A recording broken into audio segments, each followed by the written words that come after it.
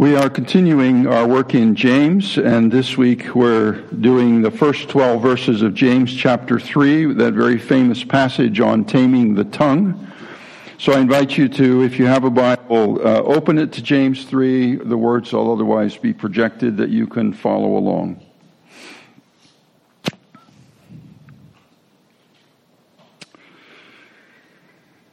Not many of you should become teachers, my brothers, for you know that we who teach will be judged with greater strictness.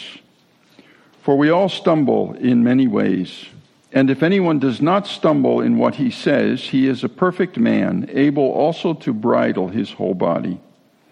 If we put bits into the mouths of horses so that they may obey us, we guide their whole bodies as well. Look at the ships also. Though they are so large and are driven by strong winds, they are guided by a very small rudder wherever the will of the pilot directs. So also the tongue is a small member, yet it boasts of great things. How great a forest is set ablaze by such a small fire! And the tongue is a fire, a world of unrighteousness. The tongue is set among our members, staining the whole body, setting on fire the entire course of life, and set on fire by hell. For every kind of beast and bird, of reptile and sea creature can be tamed and has been tamed by mankind, but no human being can tame the tongue. It is a restless evil, full of deadly poison. With it we bless our Lord and Father, and with it we curse people who are made in the likeness of God. From the same mouth come blessing and cursing. My brothers, these things ought not to be so. Does a spring pour forth from the same opening both fresh and salt water? Can a fig tree, my brothers, bear olives, or a grapevine produce figs? Neither can a salt pond yield fresh water. This morning, as I begin, I echo the words of the commentator Martha Moore Keish, who said, "The actual irony is that I am about to speak about how dangerous it is to speak."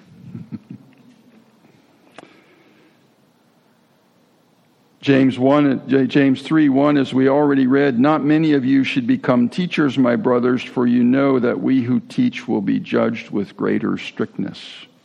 So it is with a sense of irony and a sense of trepidation that I do talk about this topic, partly because I do speak quite a bit, but also I do post on Facebook.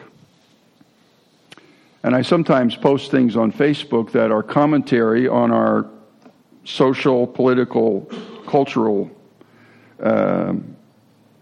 life together. And I do that because I do want to speak to injustice and societal wrongs. I also believe that satire is okay. I've been a fan of political comics since I was a teenager. I actually still have a whole album filled with cut-out Doonesbury comic strips from the late 60s and early 70s, which primarily were commentary on the Vietnam War and President Nixon, so you can imagine what the content of those comic strips is. And I don't think there's anything wrong with good satire. I also attempt to not call names or be derogatory, not to use a broad brush or post things that are absolutely not true. But still, a wrong use of words is possible. So I'm standing before you as a hypocrite.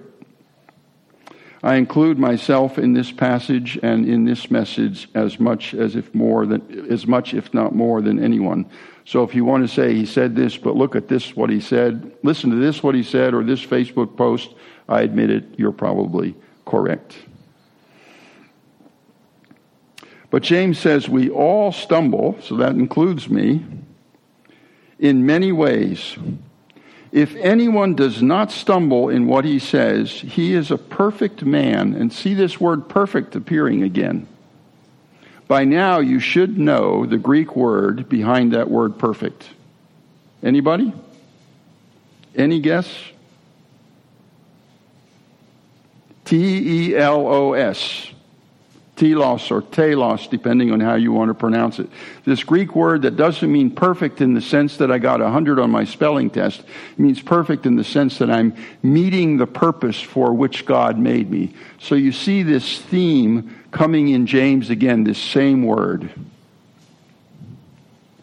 That the use of the tongue is designed to help us become, together with everyone, our community, the kind of people that God has made us to be. And then James goes on with these wonderful images. This passage is full of images. The first one is the image of the bridle. This small little bit that you put into the mouth of the horse, this great big animal. This small little piece of metal by which you guide their whole body. And then there's the rudder. My son is a sailor. He sails all the time. And one of the things that's always amazing, if you look underneath the boat and you see the boats in boatyards up on the hard, as they call it, these little tiny rudders that control this whole ship, even with the force of the wind and the waves, which can just absolutely be tremendous. And still there's this little rudder controlling this great big huge boat weighing tons. And then there's this idea of the fire, this small fire that can set on fire a whole forest. And I'm sure many of us have still in our minds, I don't think there's any going on right now, maybe there are, they're just not being shown, of these huge fires over the last few years out west. Usually started by a spark, by some electrical fault happening in a wire, something very small, and all of a sudden, tens, if not hundreds of thousands of acres are being burned off. So there's this small little thing, this tongue, these words that have this huge effect. And there's all kinds of ways that I could go with this. I could talk about our personal use of the tongue, how we talk to each other. I could talk about gossip. I could talk about rumor. I could talk about coarse language. I could talk about insulting and putting someone down. I'm going to choose a particular topic today because I think it's relevant and it's something that's not talked about in church very much. And it's fascinating because it comes directly from one of the commentaries I'm reading. I'm reading commentaries that are modern enough that they actually refer to websites in them. That's John Calvin never did that, and Martin Luther never did that. So that's super cool. And in this particular commentary by Martha Moore Keish, she refers to a website called dangerousspeech.org. And the purpose of the website is to talk about dangerous speech as it's being used around the world, but particularly in our society, in the United States. And I recommend it, especially if you're a young person, I recommend that you go take a look at the site. There's a ton of information there. Dangerous speech. The website defines dangerous speech as this. Dangerous speech is any form of expression, speech, text, or images that can increase the risk that its audience will condone or commit violence against members of another group. Importantly, the definition refers to increasing the risk of violence, not causing it. We generally cannot know that speech, a specific speech, caused this specific violence. But we can say that dangerous speech increases the risk of violence. And then they go further. People don't commit violence against other groups or even condone it spontaneously. First, they must be taught to see other people as pests, vermin, aliens, or threats. Malicious leaders often use the same types of rhetoric to do this in myriad cultures, languages, countries, and historical periods. We call this dangerous speech. Violence might be prevented by making it less abundant or less convincing. We work to find the best ways to do this while protecting freedom of expression. So this dangerous speech is speech that is used to refer to the other, either the individual, but most often a group, as a pest or a vermin or an alien or a threat, that paints the other with a broad brush negatively and sees the other as a threat to me. And this website is very careful to say that's not a direct cause of violence, but it increases the risk of violence. And then they get more specific on the website. To rise to the level of dangerous speech, at least 2 of these 5 indicators must be true. A powerful speaker with a high degree of influence over the audience. Think of a Hitler, for example. The audience has grievances and fears, and I would add in parentheses, that may be real. They may not be real, but they may be real, that the speaker can cultivate. A speech act that is clearly understood as a call to violence. A social or historical context that is propitious for violence for a variety of reasons, including long-standing competition between groups or for resources, lack of efforts to solve grievances, or previous episodes of violence. So when you have 2 groups of people who are struggling against each other, or competing, may be a better word, for resources, or for attention, or for whatever they consider to be their rights. And then the last one, a means of dissemination. And then remember before, they've talked about speech, text, or images that is influential in itself. And here you can think of cable news, you can think of Twitter, you can think of social media, Facebook, etc., etc. A means of dissemination that is influential in itself, for example, because it is the sole or primary source of news for the relevant audience.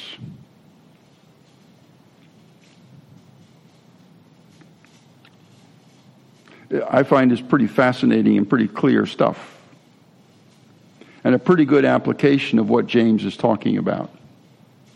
This use of the tongue that starts small, that starts with a word, that starts with a sentence, that starts with a slogan, that starts with a concept, that starts with the calling of a name, that starts with painting with a broad brush.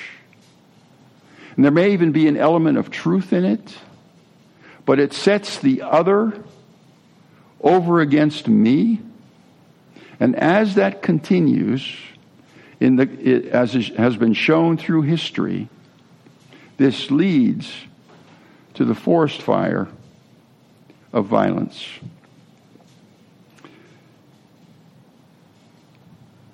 And I'm just putting this out in front of us because I think this is quite relevant in our time today. It's something that we're all thinking about, something that we're all wondering about, something that we're all evaluating. How do we speak to each other in today's world in a way that doesn't increase the risk of violence?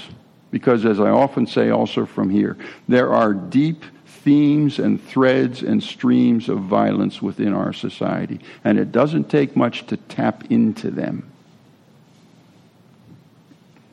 And so I want to give you this as consideration as you think about this passage. Obviously, think about your own personal use of your tongue and how you do that within your family and work contexts and our church community context, whatever community you're involved with. But in addition to that, what is this use of the tongue, as it's described here, doing to our society? And what can we do about this poisonous use. James is real strong. This tongue is a restless evil. It's full of deadly poison. Is there anything we can do about it? James says, no human being can tame the tongue. It is a restless evil full of deadly poison. With it we bless our Lord and Father, and with it we curse people who are made in the likeness of God. From the same mouth come blessing and cursing. My brothers, these things ought not to be so. Does a spring pour forth from the same opening both fresh and salt water? Can a fig tree, my brothers, bear olives, or a grapevine produce figs? Neither can a salt pond yield fresh water. And James here piles again images upon one another. How can it be that from the same spring both fresh and salt water can come out? Well, it can't. It's an impossibility. How can it be that a fig tree can bear olives? It's impossible. Everyone knows that. Or a grapevine produce figs? Also impossible. Neither can a salt pond yield fresh water.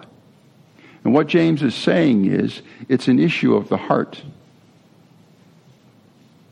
Whatever your spring is, wherever your roots are, whatever's sitting deep down in the heart, that's what's going to come out. And if there's salt water there, if there's anger in there, if there's enmity in there, if there's jealousy in there, if there's fear in there, that's what's going to come out in your words. You can't have from the same source, you can't have from a good source bad things, or from a bad source good things. It just doesn't work. And of course, as we will say often during this series on James, who was the brother of Jesus, one of the set of words of Jesus that he must have been thinking about was this from Matthew 15. Jesus called the people to him and said to them, "Hear and understand. It is not what goes into the mouth that defiles a person, but what comes out of the mouth, this defiles a person." And then just a little bit later, verse 18, "But what comes out of the mouth proceeds from the heart, and this defiles a person. For out of the heart come evil thoughts, murder, adultery, sexual immorality, theft, false witness, slander. These are what defile a person. But to eat with unwashed hands does not defile anyone." Jesus says what comes out of the mouth proceeds from the heart.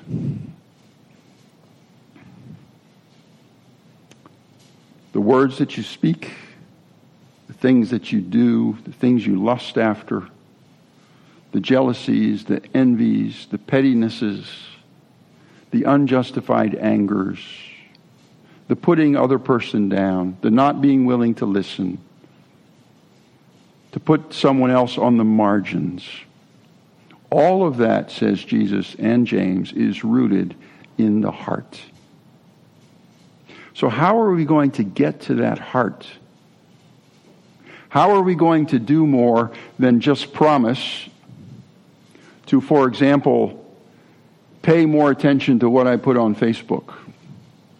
Or just promise not to say this anymore, or promise not to say that anymore. That will almost certainly fail unless something happens in the heart. You can't just say, "I'm not going to do this," if nothing happens in the heart.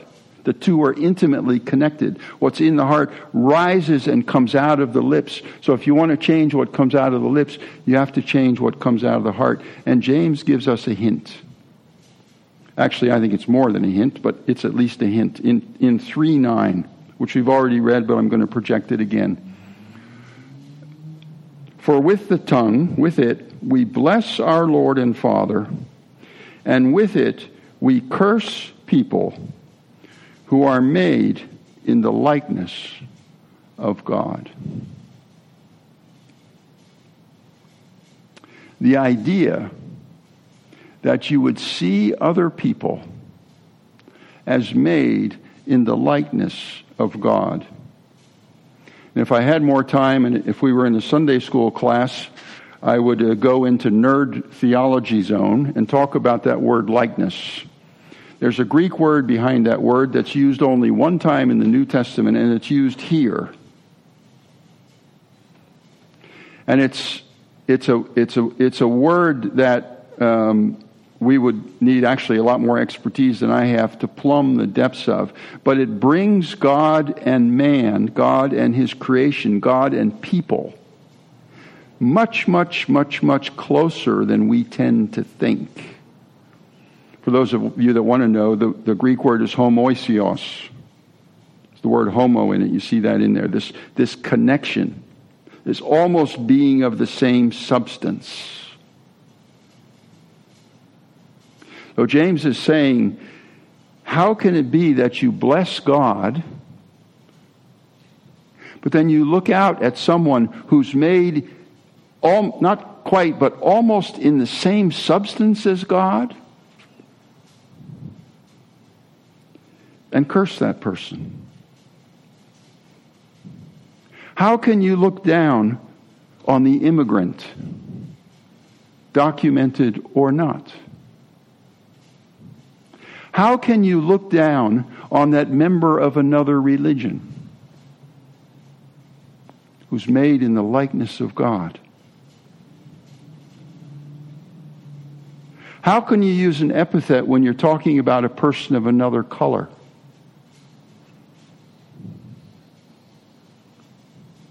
How can you exclude from your midst, also using words, those of another sexual orientation, or the neurodiverse, or those of another gender, or those of another socioeconomic class, status, or those of another political party, or persons with a disability, or the ill, or the elderly, especially those with memory loss, or the incarcerated, or the unborn, or the other, or the sinner, or even, as Jesus and Paul taught us, the enemy. If you look around and you see other people as persons like you, like us, made in the likeness of God, the similitude of God is, I think, the King James word. How can you look down on them and then use words that paint them as enemy, alien, vermin, animal, threats, less than? How can you use dangerous speech when you're looking at people who are made in the likeness and image of God Himself? And once you're looking from that perspective, then that begins to change the heart. And it becomes harder and harder, although we all stumble, as James says, to speak those words, to think those things, to speak those words. And it should become harder and harder for us to listen to them. We should not tolerate dangerous speech.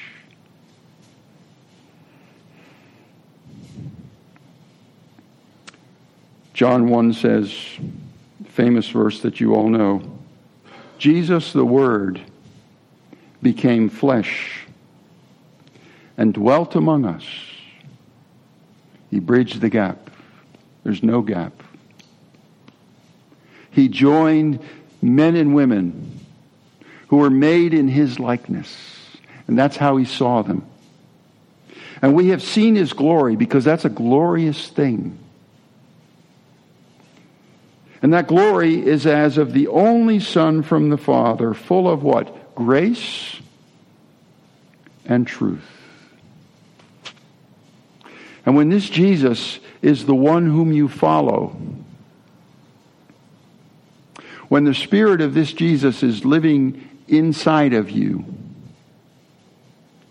when this Spirit of this Jesus is the bridle, the rudder,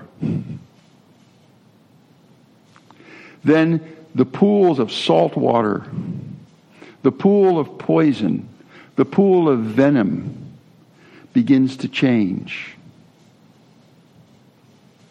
And that reflects itself in your attitude and in your words and how you interact with other people. About 22 years ago, I remember it as if it was yesterday, I was walking around Peace Valley Lake with a friend of mine, a very good friend of mine. And I was struggling deeply at that time in a variety of ways. And he said to me, Norman, it's like you have this pool, this reservoir of anger in your heart. And there's this dam in front of it. And you are scared to death that this dam is going to break. And this reservoir of poison is going to flow out and damage, if not kill, those around you or your relationships. And that's why you don't speak openly and honestly. That's why you're so closed. That's why you keep a lid on everything, because you're afraid that if you open that lid, what's going to come out is going to kill people. It was a pretty bold thing to say.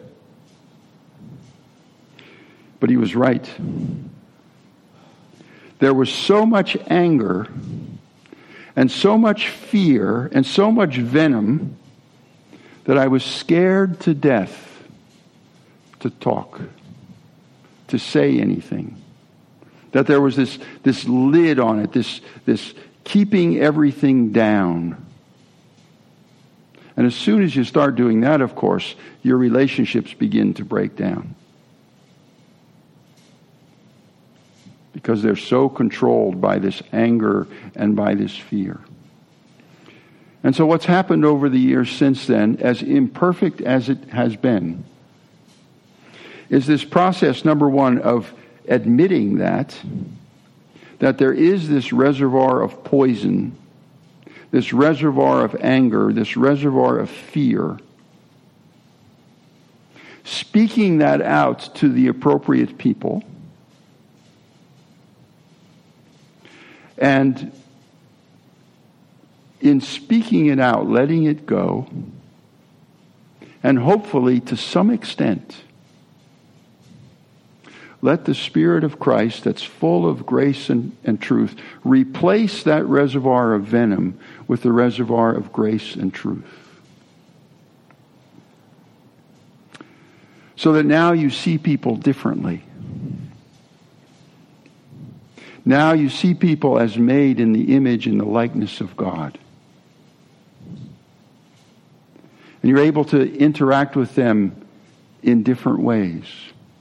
And you're not so afraid to speak. Because even if you make a mistake, you can still ask forgiveness and mostly get it. Certainly from God. And you're not afraid to speak the truth. Whatever that truth is. And always appropriately, and always when the trust has been built and the trust is there. But it's a liberating and it's a freeing thing to experience that reservoir of poison slowly being drained and replaced with the grace and truth that we find in Jesus Christ. Now, I don't want you to follow my example or anything like that at all, but I do want to challenge you to think about the words that you use. Where are they coming from? And what steps could you take to open yourself up to this work of Jesus Christ and His Spirit, so that out of your hearts you can not just bless God, your Father, but bless those who are made in the likeness, in the similitude, in almost the same substance as God our Father. And imagine what freedom and what joy and what glory that would give for you and for us as a family, us as families, within our community, within our Trinity community, perhaps even by God's grace within our nation, so that our nation would become less and less the dangerous place that it is becoming for so many. May God give us the insight and the grace and the courage to do what I believe James is calling us to do. Amen.